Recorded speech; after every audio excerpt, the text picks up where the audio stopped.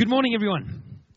I'm Jacques, just for those of you who don't know me, and I work with the youth here at Westville Baptist Church.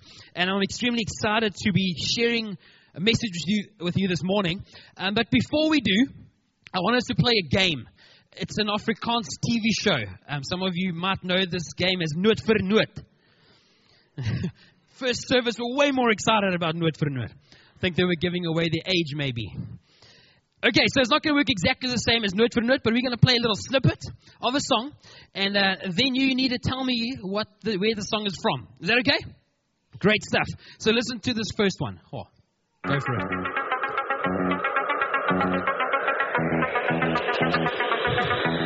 Okay. Richard gave it away. He said, Night Rider! Pastor Richard. He's one of our pastors here. Richard, thanks for giving that away for all of us. Good job. Okay, let's do this next one. You can shout it out like Richard and spoil it for us all. Or you can put your hand up. Let's do this however we want. You've got freedom here. Let's listen to this next one. Here we go.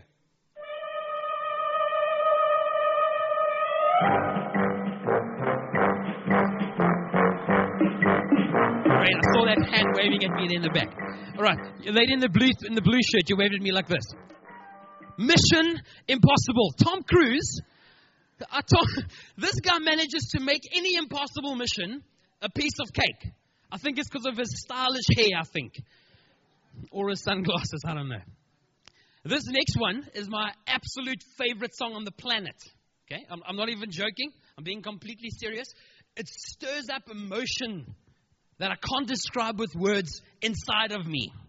Listen to this next one and see if you feel the same.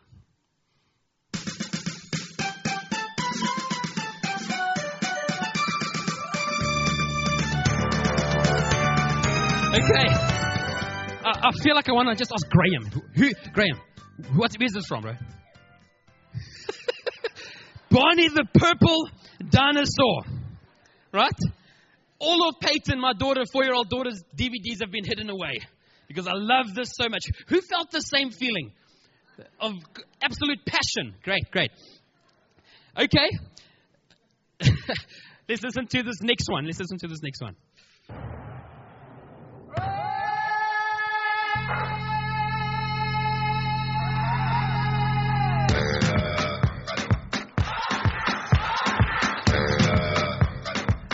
Great. I was thinking there's no hands. I'm seeing some people dancing because of passion and love for the song.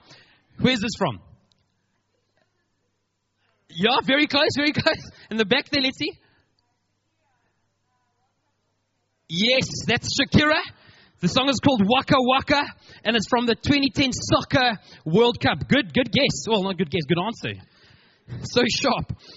This next one, I think, is my favorite one. Let's listen to this next one, see if you recognize this. There's a dream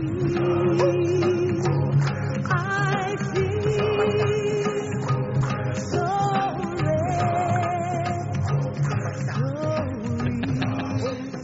I saw someone with both hands up in the back there. Shout it out. Barry says over here, I'm saying over there. I've got the mic, so I win. Mango Groove. That's very close. I can see why you said that. Let's try in the front here. Voldo. 97, was it not the 95 World Cup? No, it's fine. You were very close. PJ Powers, World in Union. You're like 2 years out there though. No, it's fine. We forgive you, we love you. As South Africans, we still choose to love you. I think every single one of these songs, if you know the song, if you've heard it before, would have transported you back into time to a moment in history. I remember with a Night Rider one, the first time I ever saw Night Rider was in my granny's house. Incredible stuff. Hearing a talking car. And someone told me I look like Michael Knight, apparently. The first service, some guy shouts, just a smaller version. I was like, no ways, man. I'm much bigger, stronger, and way more good looking than Michael Knight.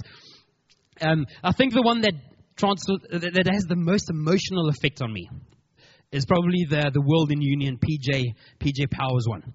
I remember it like it was yesterday. That day of World Cup match, my friends and I were playing in a field right by my house, and we kicked a ball on someone's roof. And then I nominated myself to be the fetcher, the collector of that ball on this roof. So I climbed up this wall. I felt like Spider-Man, got on top of the roof, threw the ball down. And then in an instant, I realized that I was definitely not Spider-Man, because I couldn't find a way back down. The only possible or most logical solution for me was to jump. And so I did. And then when I landed, I heard a cracking sound of something tore in my knee. And almost instantaneously, my knee swelled up to double its size. So my friends carried me home.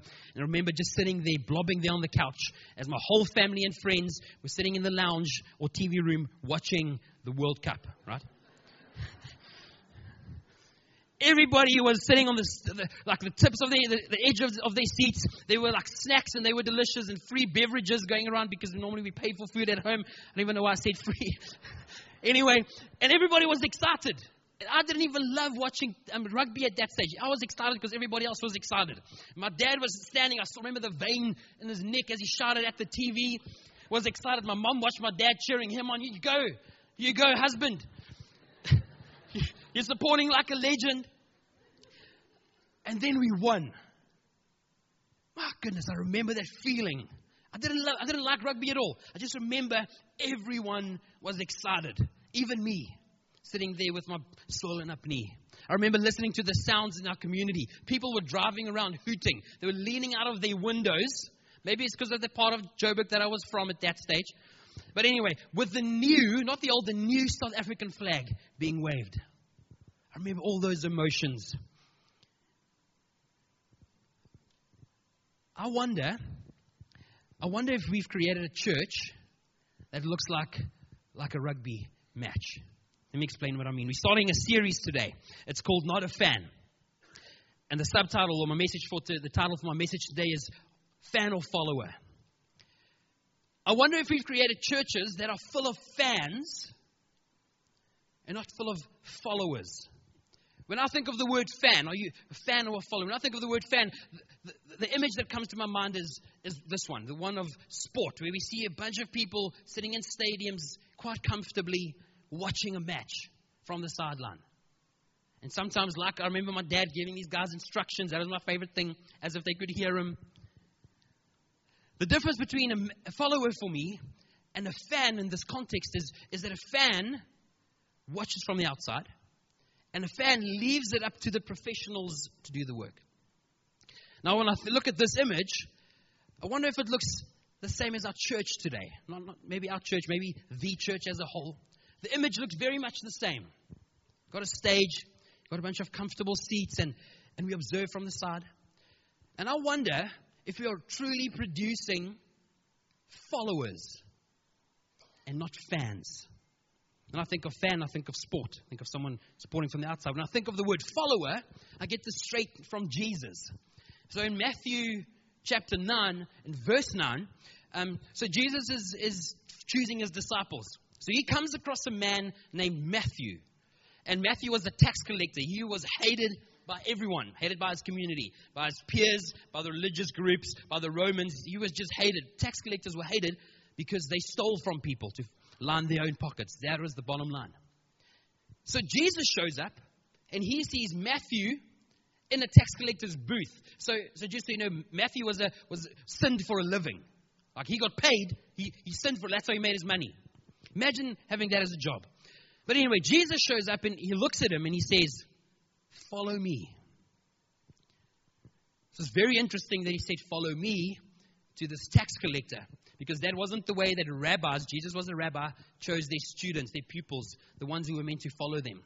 Traditionally, all Jewish boys were raised to become rabbis. If you excelled up until grade 12, if you were supposed to have the first 5 books of the Old Testament memorized, and some of the prophets and some of the extra writings, you needed to have it memorized. And then if you excelled in this area, you were selected to move on to the next phase. If you weren't selected, you were told that you've been disqualified. Go learn your family trade. But if you were qualified and you were selected, you would move on. Then hopefully at some stage you would be chosen, or you could choose your rabbi. So what would then happen is these Jewish boys would then go and choose their rabbi. The reason they needed to do the choosing was because each rabbi had a different interpretation of the law. They called it the rabbi's yoke.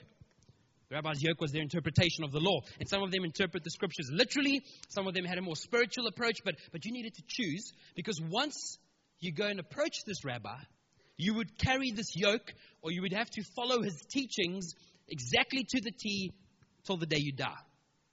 So it wasn't to be taken lightly. And then once you selected, the rabbi would say to me, follow me. Follow me. They would choose from rabbinic school. Jesus, on the other hand, he doesn't wait for people to come to him. He doesn't go to rabbinic school. Rabbinic. Am I saying that right? Feels like I'm not saying it right. Anyway, it's rabbinic. I'm right. Definitely saying it right. Jesus doesn't go to the school. He just walks around and he says, hey, there's a tax collector who's been disqualified. And Jesus says, follow me. And then he does. This is incredible. Matthew leaves everything behind and he follows Jesus. And he understood a few things. He understood if he had to follow a rabbi, the commitment was very high. You would then lay down your old life, completely change the way you think, and take on the teachings of the person you're following every single day of your life for the rest of your life. So he knew the commitment, and he understood that he would need to call Jesus Lord.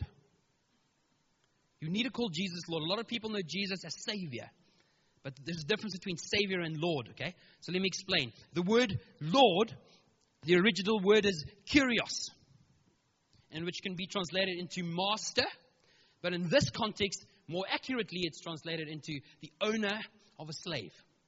This was very much the language of slaves. So when Matthew would say Lord, what he would say is, I'm your slave and you're my owner, and I'm ready to serve you. I want to do whatever you tell me to do. The question this morning is, are you a fan or are you a follower? Are you someone that knows Jesus as Savior? Get to go to heaven, and that's exciting. But can you say Lord when you speak to Jesus? Can you say, Lord, my master, I want to be a slave to you? The second thing that comes to my mind when I think of fan and follower, the first thing was slave. The second thing is that a follower has a purpose. You should have a purpose. A guy named Mark Twain said this. He says, the most important days of your life are the day you are born and the day you find out why. I remember the day I found out why I was created like it was yesterday. And I've chosen to surrender my life to that calling. Do you know why you were made? Do you know why God made you? Robin Sharma says this. He says, the purpose of life is to live a life of purpose. Question is, you need to answer this to yourself. Are you living a life of purpose? When I was in high school, I started working for a place called Aerojump, and I worked right up until I finished school during studies. Anyway, so I worked at this place called Aerojump, and what they would do is they would put you on a trampoline, they would strap you in a harness, and then you'd bounce on this trampoline, they shoot you 8 to 9 meters into the air. It's exciting stuff. Get to do back flips and everything, right?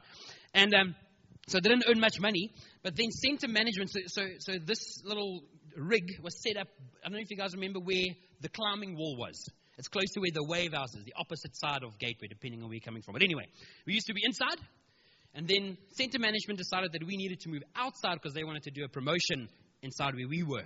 And we went from doing 300 to 400 jumps a day to one jump every other day.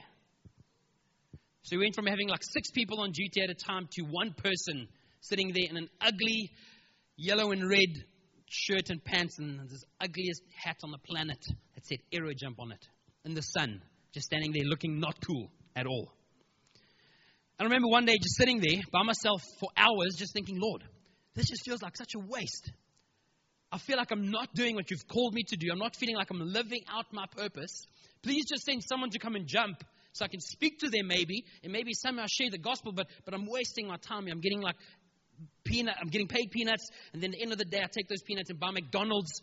So I just sat in the whole day in the sun to buy my McDonald's, and then waste of money, waste of time. And not even joking, almost instantaneously, the moment I said amen, after praying that prayer, I see a lady with red hair walking out the doors towards me. And she says, "Hey, you look bored." And I said, "Well, I am." And she said, "You want a new job?" And I said, "Yes, I want a new job." And I said, "What do I need to do?" She said, "Well, you need to work in retail." And I said, "Yes, I would love to work in retail." What's retail? I'm not even joking. I didn't know what retail was at that point. And she says, "Well, you need to sell clothes. You'll be working in a designer clothing store." And I thought, yes, I like clothes. I'll wear them. Could easily sell clothes. So she says, "Come the following day at lunchtime around 1, and we're going to interview you." So I'm like, "Okay, fine." So I rock up there, and I meet the manager and the owner of the store.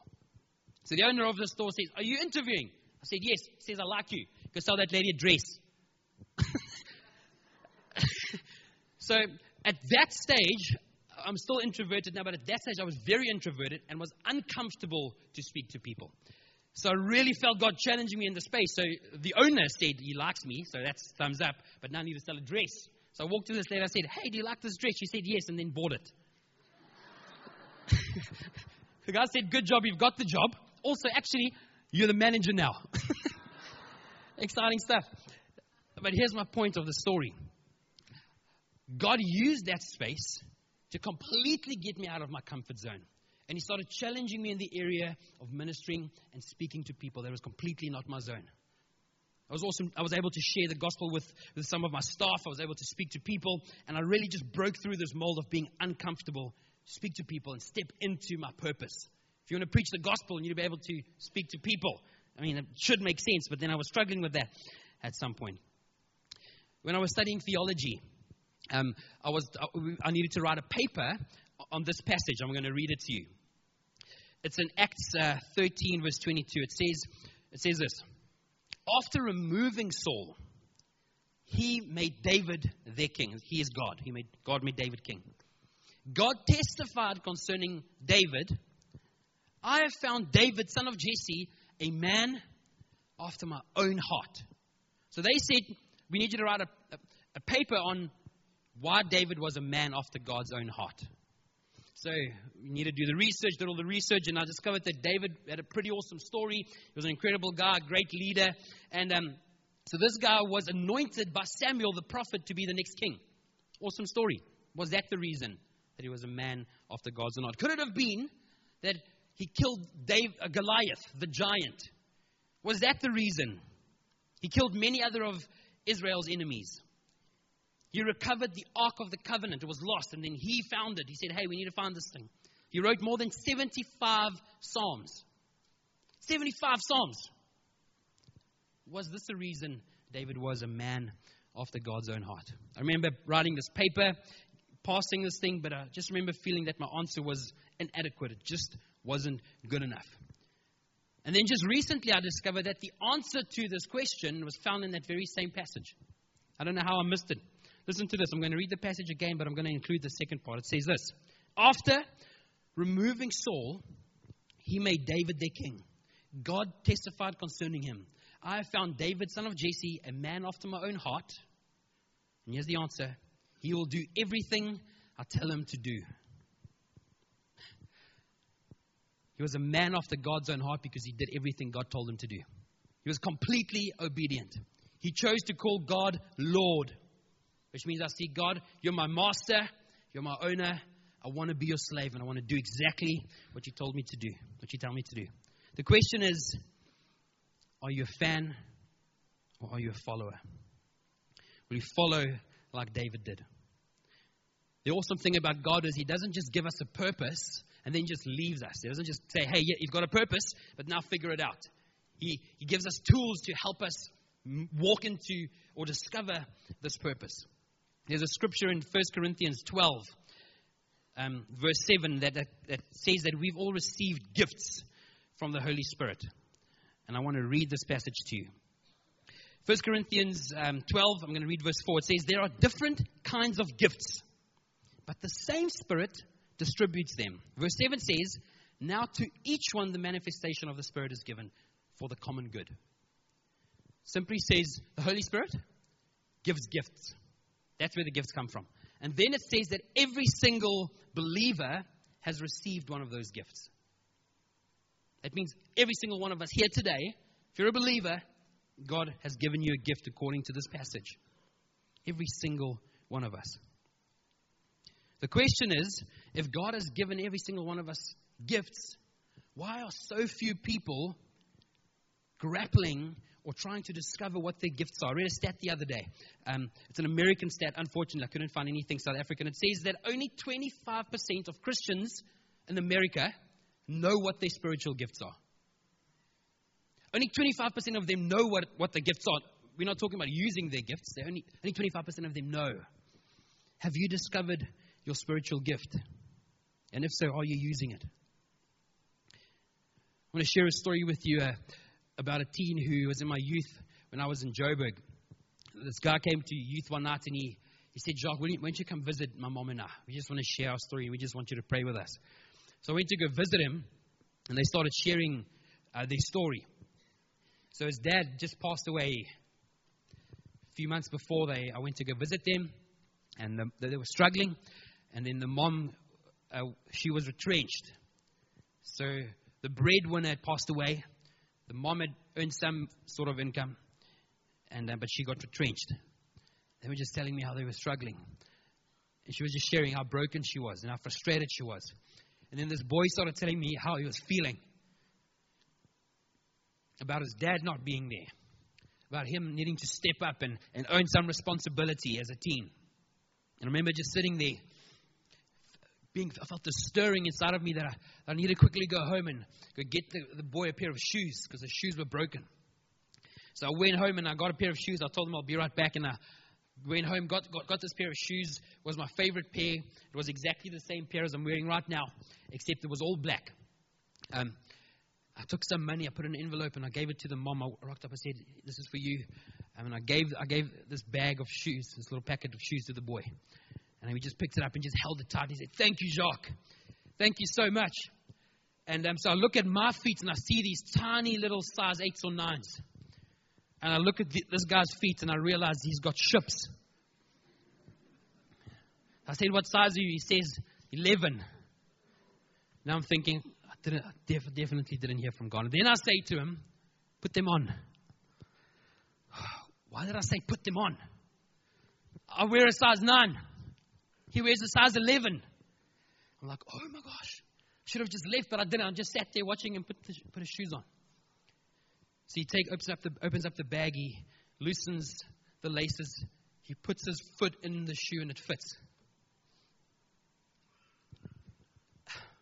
Why did it fit? I don't know. Maybe my feet are bigger than I thought. Maybe his were smaller than I thought. Maybe God did something. And then the next week, this guy shows up at youth wearing those same shoes.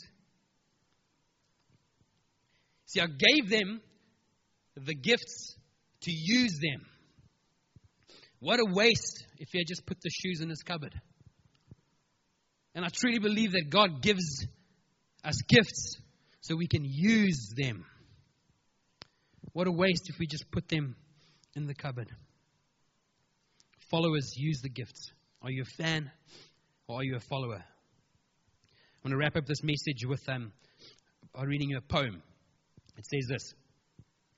Spring has passed. Summer is gone. Winter is here. And the song I was meant to sing remains unsung. For I've spent my days stringing and unstringing my instrument. This poem was written by a man full of regret. A man who knew he had a purpose, but he never stepped into that purpose. He spent his days stringing and unstringing, and stringing and unstringing, and stringing and unstringing his instrument. My question is, are you playing your instrument? Or are you spending your day stringing and unstringing? Let's pray. Jesus, we thank you so much that we receive the free gift of salvation by believing in you. You died on the cross so we could receive this. So we know you as Jesus, our Savior. Lord, please help us to know you as Jesus, our Lord. We choose this morning to call you our Master. We choose to be a slave to you. And I pray that you would help each and every single one of us this morning discover our purpose and our spiritual gifting, because we want to use them. We don't want to waste our lives just stringing and unstringing our instruments. We want to do this all to glorify you.